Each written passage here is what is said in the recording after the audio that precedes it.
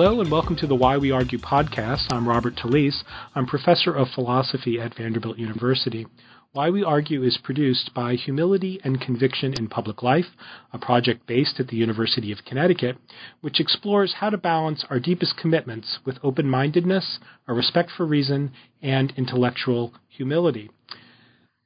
The series, which is made possible by generous funding from the John Templeton Foundation, features brief discussions with publicly minded thinkers about the state of civil discourse in contemporary democracy. Now today, my guest is Shawna Schifrin. Shawna is professor of philosophy and Pete Cameron professor of law and social justice at UCLA. Her research spans the fields of moral, political, and legal philosophy, with special emphases on equality, autonomy, and the morality of promising. Her most recent book is titled Speech Matters: On Lying, Morality, and the Law. It's published by Princeton University Press, and in that book, Shawna defends a novel conception of the importance of free speech in a free society. And she draws on connections between that importance and the general moral prohibition on lying. Hi, Shawna. Hi.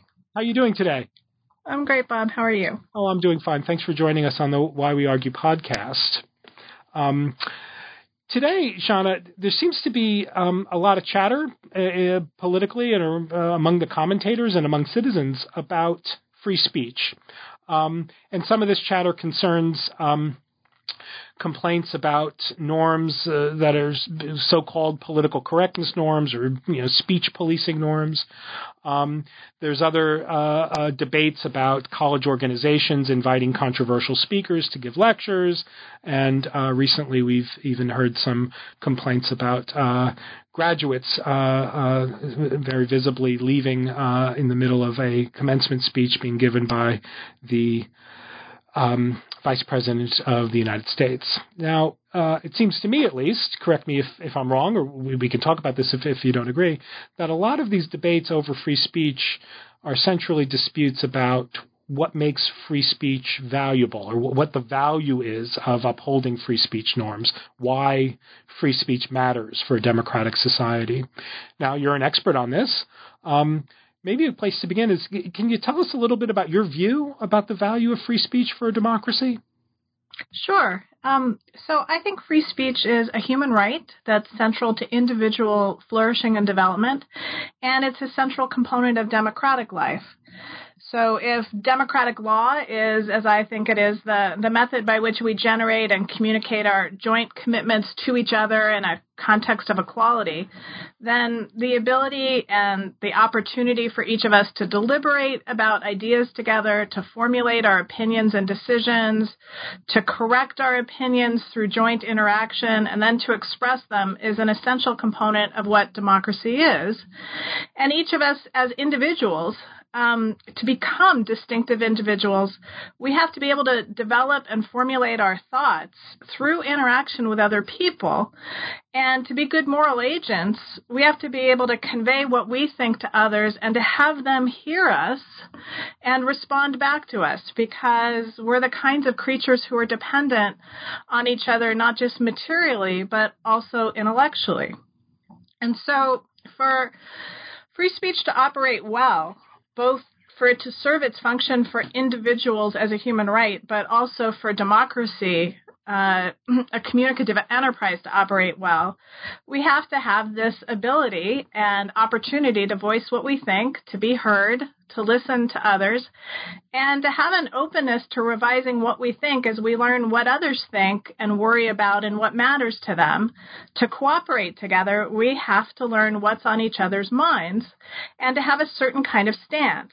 All of us, to develop accurate thoughts, considered thoughts, we have to get feedback from other people, and that feedback has to be both critical, aiming to get at the truth and to be correct, but it also has to be supportive. And when I say it has to be supportive, I don't mean that other people have to support the content of what you say, but I think we have to try to be supportive in the sense that recognizing that sometimes what people say is their first draft of their thoughts, and first drafts are often highly flawed, but sincere efforts to understand. And people don't get it right on their first try. They need assistance and feedback and time. Right. So maybe help us sort of see what's distinct about this view, because I think it is distinct. So your view incorporates into the concept of the value of free speech something about the development, or we might say the cognitive or epistemological development of both speakers and hearers, right? That free speech or norms of free speech are an important component of the development of not only our thoughts, but our ability to understand others, which is an ability that's necessary for going to cooperate with them as fellow citizens. Is that right? That's absolutely right. I think we are what's called epistemically dependent on each other. That means we need to get knowledge from other people in order to have a grasp over our complex environment. None of us can take it all in just through our own perceptions. We need information from other people, and we also need their feedback. In order to fully understand what I think, I often have to express it to someone else and see how they hear it and have them help me understand it and its flaws. I think that's true for all people. And to be a good moral agent and understand what morality requires, I have to know what matters to you. Right. And that's going to require hearing what you think and feel and judge. Right. So would you say then, just picking up on that point, would you say then that sort of a social environment that practices and recognizes the sort of the free speech norms is a contributing component? Maybe it's even necessary for individuals' moral development? I do think that. If we don't have a free speech environment in which people can't voice what's on their minds, what problems they have, what arguments they're thinking about, what they're suffering, what they celebrate, then I won't be able to understand other people and their needs. And so that's one way in which my ability to be a moral agent will be stymied. And in order to understand whether people act well, I think you have to know what their motives are, and we come to understand each other's motives and their reasons through discursive communication by talking to each other. Right. So let me just sort of give voice to maybe a point of concern that someone might raise with the kind of view that you've raised. Are there certain kinds of views the hearing of which can constitute a harm to the hearer? Of course there are. And okay, great. So what's your view about controversial speaking that might arguably at least rise to the level of that kind of harm? Well, it's a complicated topic. I certainly think there are lots of things that people say that hurt and harm others. And that one thing every speaker should consider quite carefully is whether they can convey and express their thoughts in ways that are sensitive and respectful to the people who will hear them.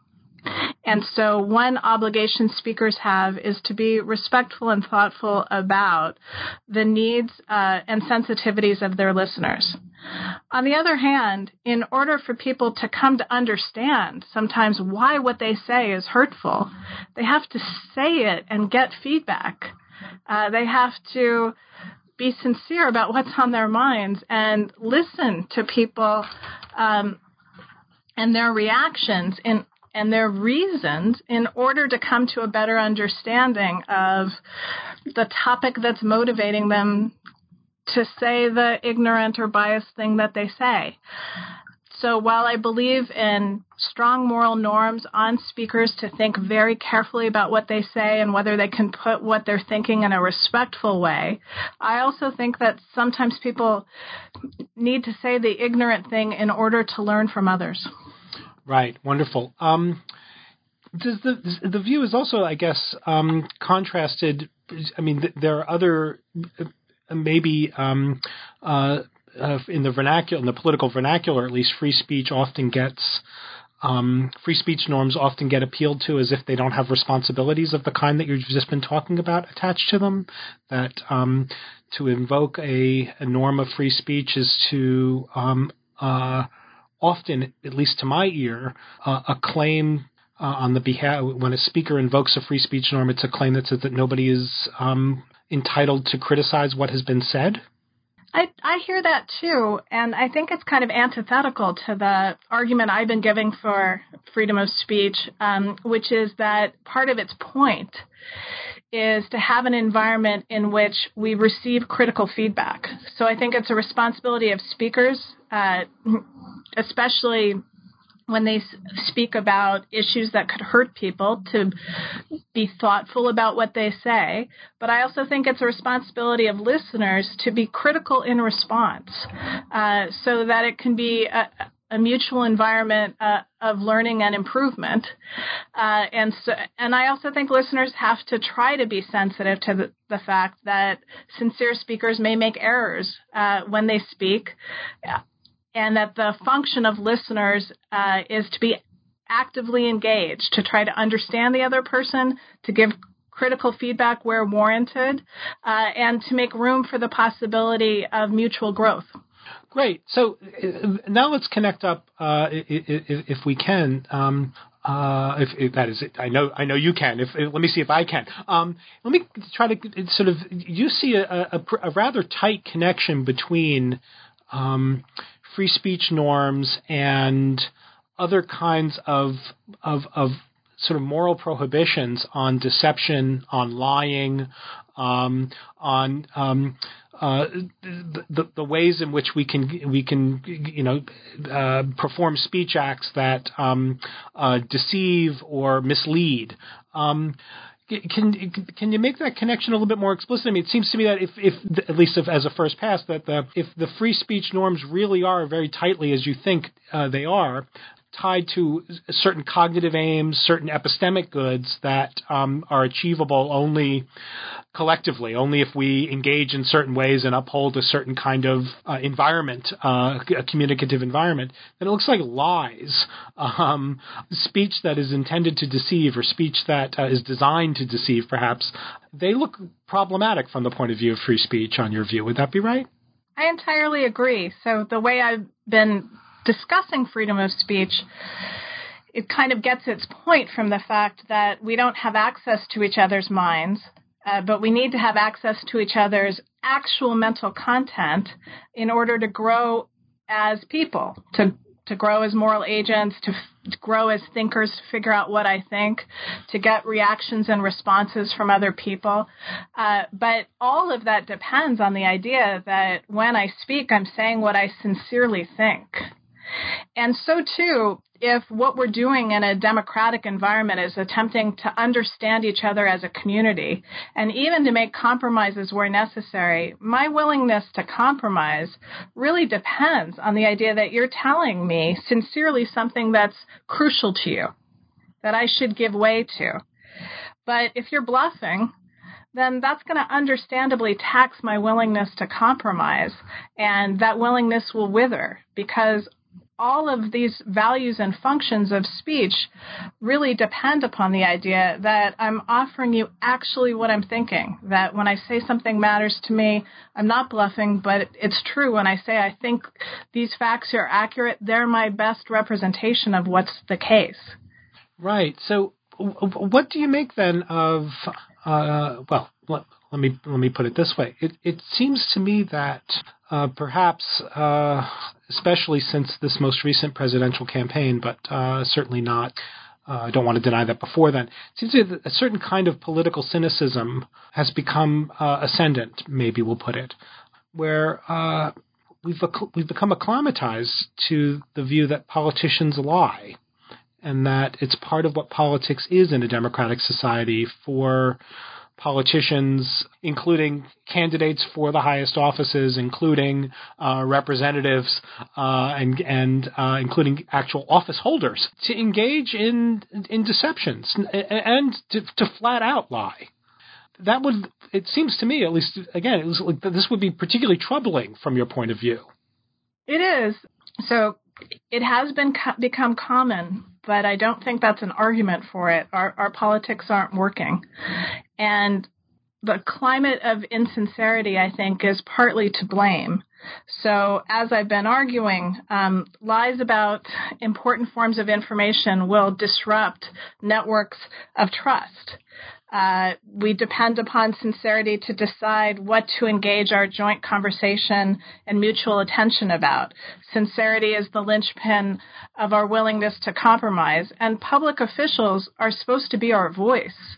And they're also supposed to be a source of important information that allows us as democratic citizens to play our role in creating a democratic culture that expresses our commitments. And when our public officials don't satisfy that role, they undermine our ability to function as democratic citizens. I take it extremely seriously.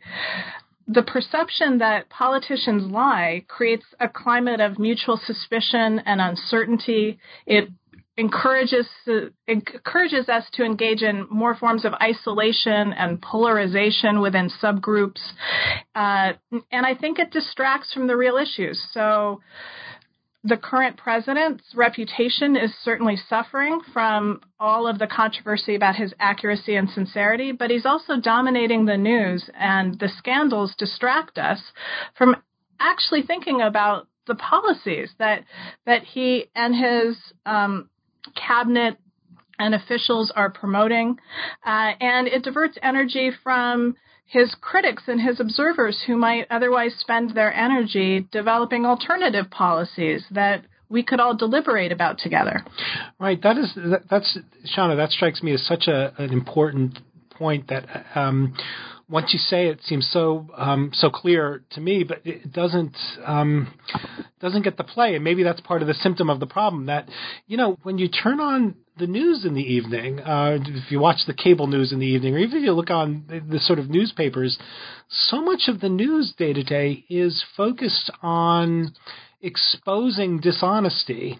And that itself is not criticizable. I mean, dishonesty should be exposed, especially dishonesty that's provable and that's being perpetrated at the highest levels of government.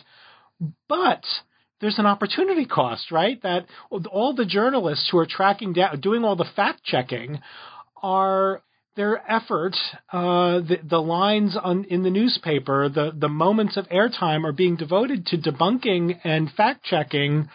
While the actual business of government, including the business of thinking and talking and deliberating and arguing about actual policy, all of that gets pushed to the side because the citizens and the media are, perhaps with some claim to be doing a responsible job, tracking down facts so that lies can be exposed. It seems like it's got a tremendous cost. I agree. I mean, it is difficult, as you say, to criticize the media for it because I think it shows that we can't actually absorb dishonesty as normal. Right. And one of the reasons we can't is because honesty is part of the threshold of cooperation. Right. But at the same time, as citizens, we have to make sure that our interest in uncovering dishonesty does not serve as a substitute for also watching what's actually happening on the ground with real policies, that we shouldn't allow it to serve as a screen that prevents us from also attempting to investigate and keep watch over the other policies being pursued in our name. Yeah, a deeply cynical thought just occurred to me that maybe sort of a barrage of easily detectable lying or lies is a strategic. Maybe that's a one kind of real politics strategy. That you've got a bunch of democratic institutions, media, citizens, fact-checking institutions, sort of feeding them a pretty steady stream of lies that can be detected and debunked, is just a way of getting them stuck in the mud in a way. That would be terrible. Well, that thought has occurred to me as well. I think perhaps one of the reasons we're vulnerable to that strategy, if it is a strategy, is that more of our media sources are dependent on press secretaries and press releases, and so they really depend on what other people say to them. Right. We've lost a lot of kind of the backbone of investigative reporting. And so we're more dependent in some ways on what officials say than perhaps we were at a time in which there were more newspapers that were thriving. Right. But that's a speculation, and perhaps you should talk to a journalism professor about that. Well, I spoke to Eric Alterman about this very issue not too long ago, and that was one of his messages on the podcast episode he and I did together, which was, we've got to start supporting independent journalism again. You got to start paying for news. The idea that news comes for free is profoundly dangerous for democratic politics, that if you're not willing to pay for news, you're not going to be able to get news for much longer. But maybe for my own psychological well-being, let's move away from that cynical thought.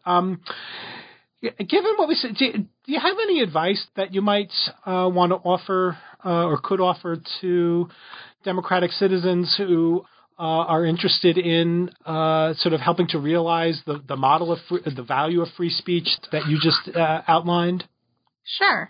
Well, let me start. I'll endorse the suggestion you just mentioned from Eric Alterman that we do more to those who can afford it should pay to subscribe to newspapers and radio and other media sources that engage in original investigative journalism, including those that really attend to local and state issues. And that connects to a second idea, which is to encourage people to vote and to vote in every election. To taking the time to learn about local issues and local elections and asking friends for their thoughts about them is one way to stimulate new kinds of political conversations and be democratically engaged. And even if your friends don't know the local issues or the local candidates or don't know more than you, just the inquiry may inspire their interest and an effort to find out more. So that's kind of a second piece of advice. A third is that maybe we can all try to experiment with new forms of engagement, like going out of our way to be kind to strangers and have short conversations with them, spending less time bemoaning the general state of the union, but talking about specific issues and concerns. I think we often make more progress with people who may have different opinions than we do by talking about quite specific issues to see where our points of disagreement are. And one suggestion I have is that one attitude to take or a stance to take in such conversations is to imagine that the point of the conversation is not to resolve the issue in one setting or to persuade your interlocutor, but more to listen and to convey your thoughts and worries with a mutual openness to being influenced by the interaction and to think more. I think that deliberation and progress occur over time. And that one thing that sometimes goes wrong in political conversations, especially those that are televised, is that there's this kind of model that will fully resolve it in a single setting. And I think that model and those expectations are bound to be unsatisfying and more likely to generate conflict and polarization because people dig in. But if instead you approach conversations by thinking that you're trying to make someone think about something more, and that it'll be successful if you were heard and you heard them, and you think more later, that people might make a little more progress. Well, Shauna, you've been very generous with your time, and I think that those 3 points, particularly the last one, these are very good points of advice for citizens. We are, it strikes me, sort of living in a democratic context where not only where there's kind of rewards for, there's social rewards for snap judgments, and there are inducements to thinking that everything is easy and obvious, and there's not a whole lot of intellectual ground to traverse. And you've given a good reason for thinking that some of those social inducements actually contrary not only to democracy, but maybe even contrary to even knowing our own thoughts. So that's very helpful. I think one of the things about studying philosophy is it's so hard that one of the things you learn early is that it's okay to say, I don't know, or I'm not sure yet. Well, I need to think more. And I think getting the confidence to feel you can say that to people actually facilitates understanding between people. Well, that seems to me right. In a previous episode of this podcast, mentioned to Michael Lynch, one of the early guests in the podcast, that in the time leading up to the election, I tried doing that. Just to, the people at the Starbucks that I go to every morning when I spend, 10 minutes drinking a cup of coffee before I come to campus, people, strangers would sort of, say, oh, what do you think about, and, they would name, the email scandal or, whatever, the hacking. And when I, just to see what would happen, just so, I haven't made my mind up about that yet. Overwhelmingly, the assumption was that I was not informed about what had happened, which is a strange inference to draw, because often it seems to me that, maybe this is just one of the things that happens when you study philosophy, that, the more you know about something, the less clear it is what you should think about it, right? I mean, we discover this all the time as academics. But the idea that in politics, once you know the facts, then your judgment or your attitude or your disposition or your reaction to the facts is sort of something that just happens automatically. I guess I hadn't realized how deeply ingrained that might be. Well, maybe the thing. I'm sorry, what? I just said it seems very troubling, right? Yeah, maybe the thing to do is to say, these are my thoughts based on what I know, but I'd love to think more. What do you think? Yeah. I just to think a little bit about the theme of this series, humility and conviction. I'm not arguing that one should give up one's convictions or hide them. I think it's your duty to share them, but to share them with a posture of openness to learning from an interaction with others.